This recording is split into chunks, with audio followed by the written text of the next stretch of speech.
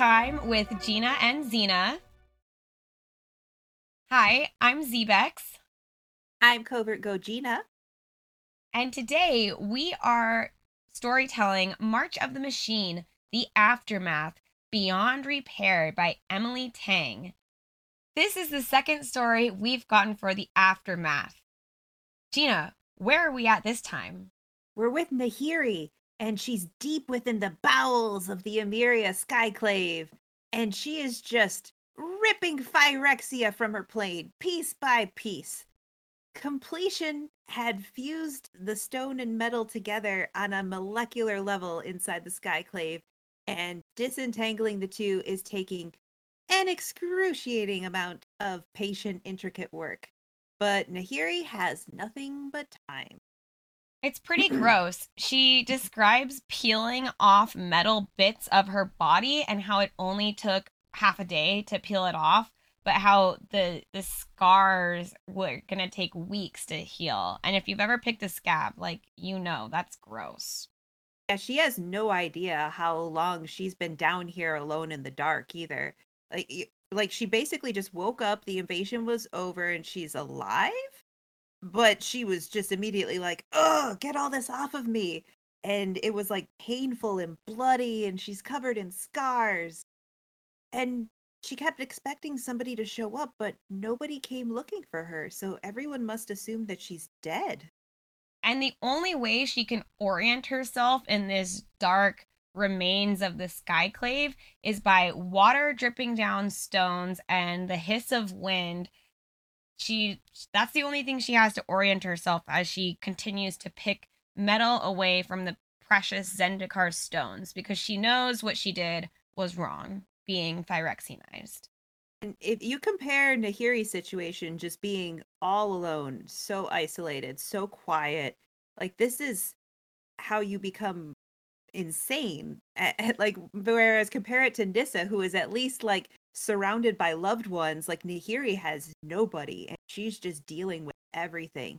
And Nahiri's no longer a planeswalker. She remembers this blast of halo like searing into her moments before the skyclave fell with her inside. And she doesn't know how she survived, but the spark is gone. Like she misses it so much, she really thought she was going to die from the pain of its absence. But now she's starting to get used to like the hollow ache and being weak. She hates it, but it is what it is. And sometimes Nahiri even hears echoes of the glory of being attached to the machine from with inside her, and it kind of makes her shudder because she's like, "No, I don't want to think these nightmarish thoughts as if you've woken up from a really bad dream, so bad you thought it was real." Well, it was real, but she still has those awful thoughts. She has these like sense memories. Like at one point, she's like working on pulling this metal claw out of the stone, and it jerks free so quickly at the last second that she like falls on her butt, and the metal digs into her sternum, and she just remembers all the memories, and her soul melded to the glory of the machine, the perfection, how glorious Zendikar could be, and she just shoves that away hard. And she keeps telling herself, like, that's a ghost of Phyrexia. It is not her. She is like denying this. She's trying to separate from this. But when you're just alone with your thoughts this whole time, it's so spooky. Thing she can focus on is continuing to remove all of this molecularly fused metal away from the stones, get that alien material off of her home plane. That's her only distraction. And she thinks it's going to take maybe months or even years to rip it all free from the Skyclave, but she's decided she's not going to rest until she's scoured like every trace of it. And then she's going to figure out how to destroy it, but that's like a problem for another day. So you're Yep. probably wondering how she's been living down here for who knows how long. And she's been surviving on catching these like small skittering scrawny creatures and superheating them on a rock to cook them. It's so gross. Because of how deprived of life the plane was, the only creatures left alive are just really don't have a lot of meat on their bones, and she has to force herself to eat because she knows she needs to stay alive, but she's so depressed she doesn't want to eat. And she actually does have like a positive memory here. She She thinks about the core caravan campfire cuisine she used to have when she was mortal, and she thinks to herself like maybe someday I'll have some when I'm done with all this. In my head, she's getting a s'more. Course eat s'mores. The Skyclave had been the heart of the engine to convert Zendikar itself, and so she's like taking down wall after wall of metal, protecting some core component.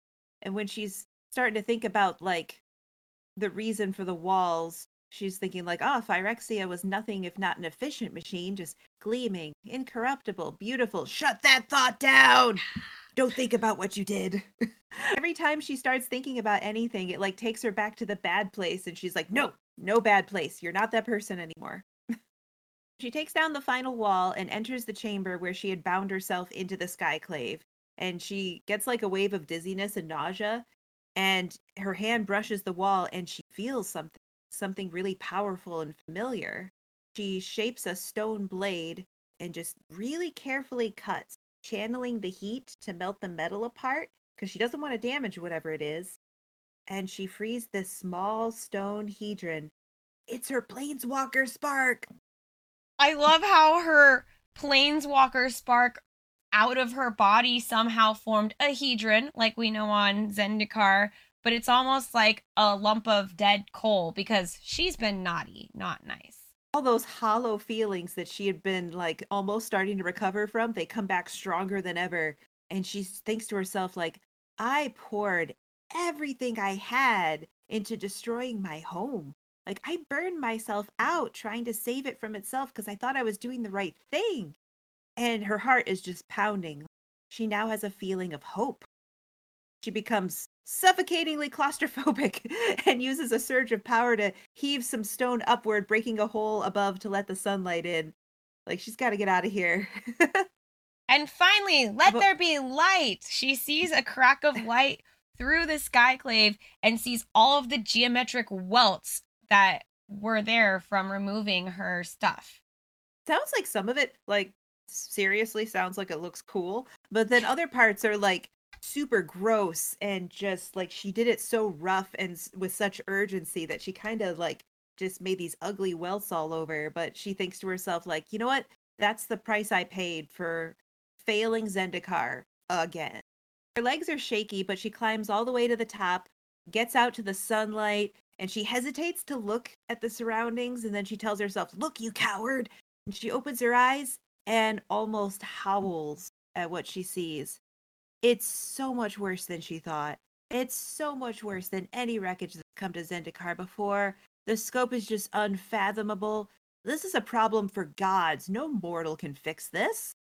I like that she referenced that here. It makes me think we're getting a little bit of foreshadowing that maybe the Theros gods or the Amonkhet gods are going to be the only ones that are going to be able to restore the plane with all of the damage that's been done here. All the holes. We don't know who Yeah. can travel where. She sees all this and she thinks like, okay, here she was like down there separating metal from stone, thinking she's like doing something meaningful. But now that she sees all of this, she can't deny it. Like, this is all her doing. It's all her fault. The dismantling of all of the metal from stone seems impossible, especially if she can't restore her spark. So that's her next focus is she's like, well, how do I get my spark to work again? Yeah, she's done hiding like a coward. She's going to fix everything. She has her spark. She knows she can do that. And so she's trying to figure out, and how am I going to do that? When, boom, a planeswalker arrives. Of course, planeswalkers have stupid good timing. She thinks to herself, like, that she's weak and she's made so many enemies. Somebody has to be hunting her. Could it be Soren? Could it be Mhm. Jace? I was thinking in my head, could it be Nissa? Could it be Chandra? Chandra, maybe. Nissa's not going to make no boom noise. That's true. Oh, hey, it's a big kitty. It's Ajani. Hiri's glad to see it's not an enemy, but she's super surprised to see Elish Norn's bestest boy here. And he looks untainted. WTF. It's not right. And he's still a planeswalker. Come on. She's a little jelly right now. Let's be real. Oh, for sure. And Nahiri asks, "What are you doing here?" And Ajani says, like, I was looking for you. I thought you were dead. The others are dead. Tamio, Luca, Jace, and Vraska probably, but nobody's found their bodies." And Nahiri asks, "What about Nissa?" And Ajani pauses because it's still like a little painful and answers like, "She's survived, but damaged. She can't planeswalk. Teferi, Kaya, Malira, so many others saved us. They cleansed me. Like the other Phyrexians weren't so lucky as you and I." And Nahira hears this, like, "You and I." She closes her fist around that hedron, realizing, like, oh, Ajani can still sense her spark, even though it's not inside her. He thinks it's still there. So there's no reason to tell him otherwise, doesn't want to look weak. So she asks, "What do you want?" Johnny's like, "You okay?" She's like, "I'm fine. Go away. I'm busy." She's not fine. They're never fine when they say they're fine. Ajani gets to the point and he says, "I have a proposal to make." She says, "No." Because at this point, Nahiri is so suspicious of Ajani. He was saying, oh, the other planeswalkers who lost their spark, Tamio, Luca, that whole group, we can't find their bodies. And she starts thinking, is that because you killed them? But he's gonna say it anyway. He came all this way. He says, "Let's work together to fix things in the multiverse." And she scoffs and is like, "Go ask your friends. You have so many. They saved you. This is my home. I'll repair it myself." And Johnny says, "But like no one else has been through what you and I have been through." And here he says, "You mean as Phyrexians? What about Nissa?" And Nissa Johnny, knows. yeah. Johnny says logically, like, "She can't planeswalk. She hasn't seen the aftermath. Like, you and I are actually the only ones who can truly know the sins we committed. So we should be there for each other and help each other through this. We can't do it alone." I love how Ajani proposes that, hey, everyone else is desparked, but we are still planeswalkers and we are broken.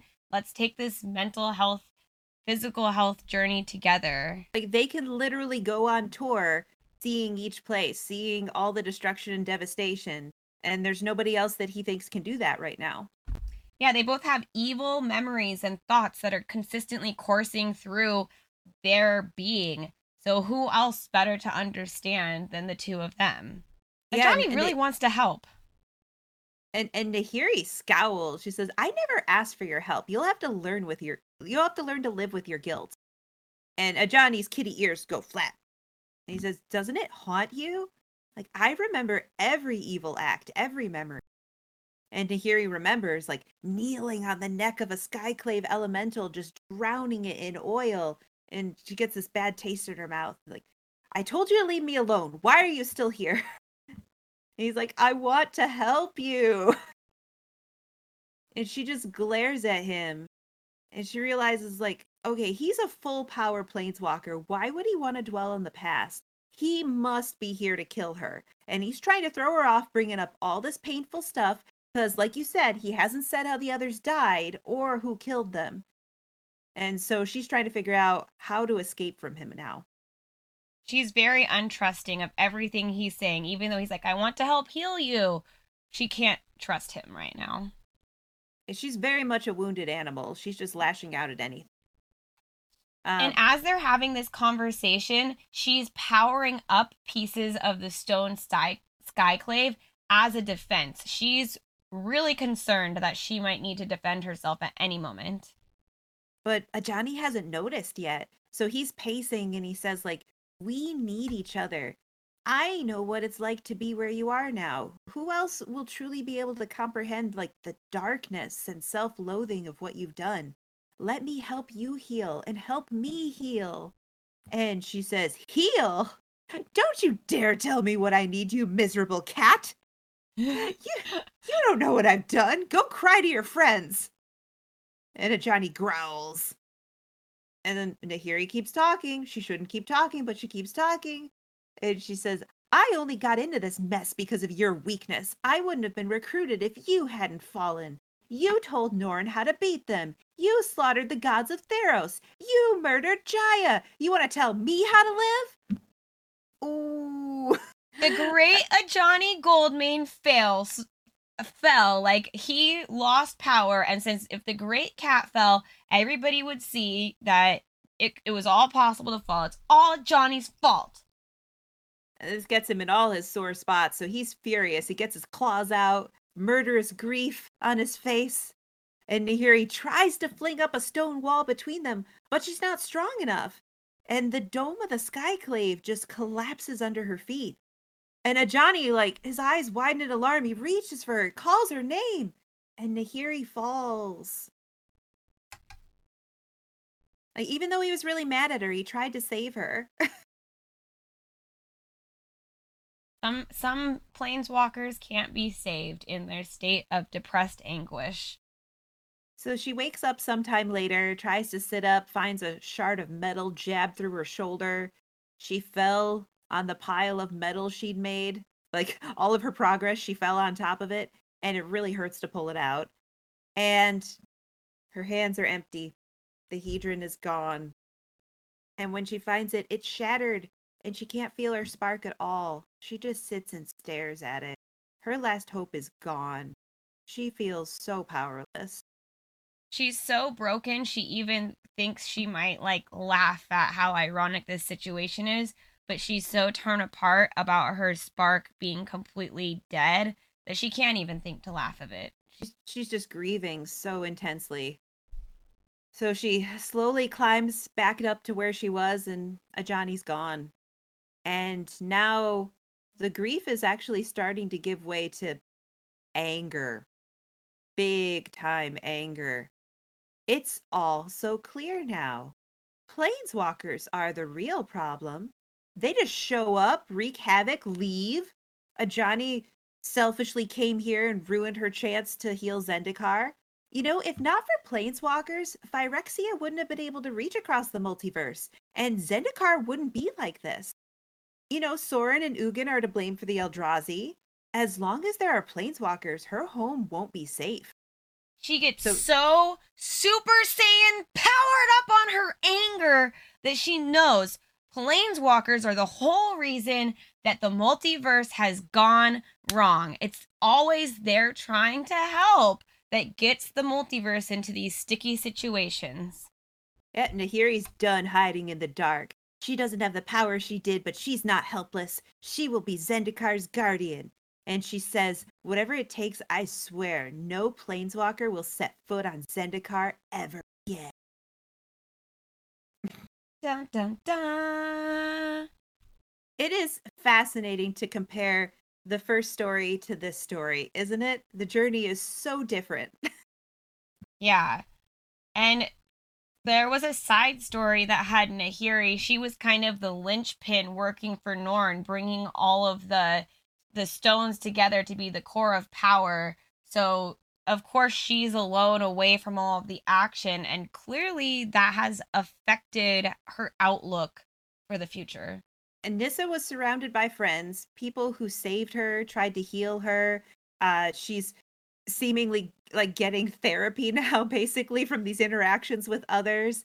And she, by the end of her story, found a place of forgiveness for herself, which is incredible.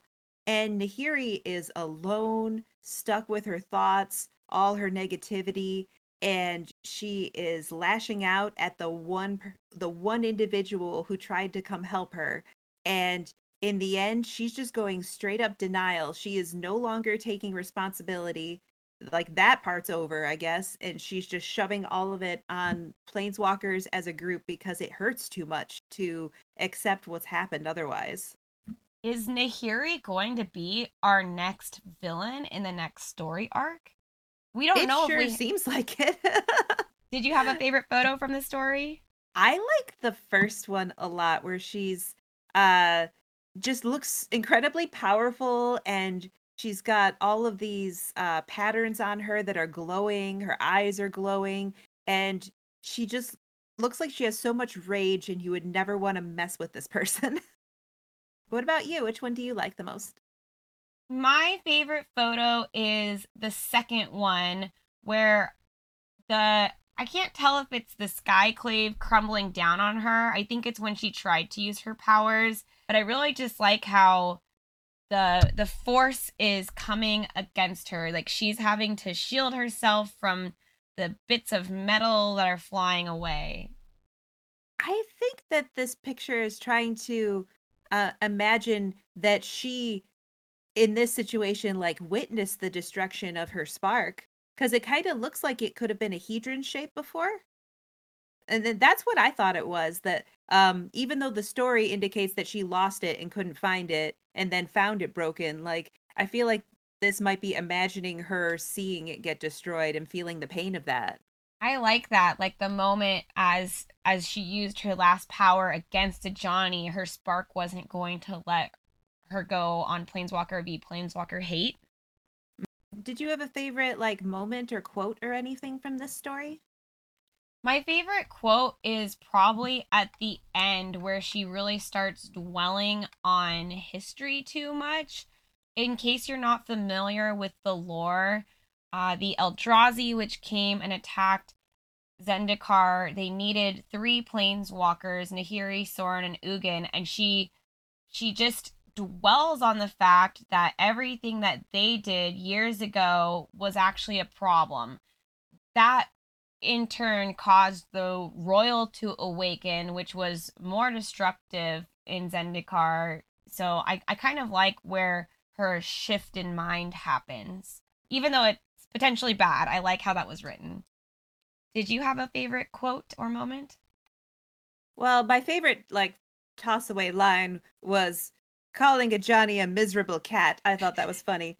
My favorite like moments for the feels were I love all these moments throughout the story where it's like she starts to relive some of the things about being a Phyrexian. She starts having those thoughts. And like here's a quote of Phyrexia was nothing if not efficient. Indecision and frivolity were weaknesses of flesh. It was nothing like a machine, pure and gleaming, incorruptible, beautiful. Nahiri grabbed the closest piece at hand and ripped it free with a savage burst of lithomancy that left her body trembling and shaking. Focus on the here and now. Don't think about what came before. Don't think about what you used to be. Don't think about what you did. Make sure you subscribe so that you will catch the next story we do. If you're listening on a podcast app, thank you so much for listening as well. Don't forget to leave a review. That really helps other people find podcasts too. And if you're on YouTube, you may also comment on our fashion. We very much welcome those too. Yes. The first one you should know was spontaneous. We did not plan the matching Bulbasaur outfits. So we then didn't. We the just rest showed of them up have like been that. very planned. We're having so much fun with it.